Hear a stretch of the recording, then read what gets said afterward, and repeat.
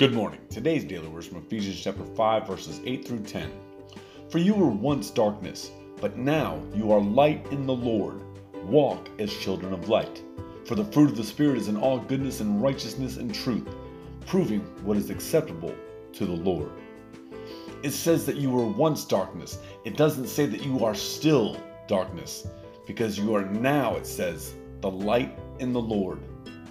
Let the light of the Lord shine through you, and the world will see the fruit that God has placed in you, with the fact that the good they see, the righteousness they see, and the truth that they see, because it's typically not ours, but it is the fact that the Holy Spirit dwells in us. Let Him dwell in us today so that we don't have to dwell in darkness anymore. Remember that Jesus loves you, and so do I. Share the Word of God with someone today.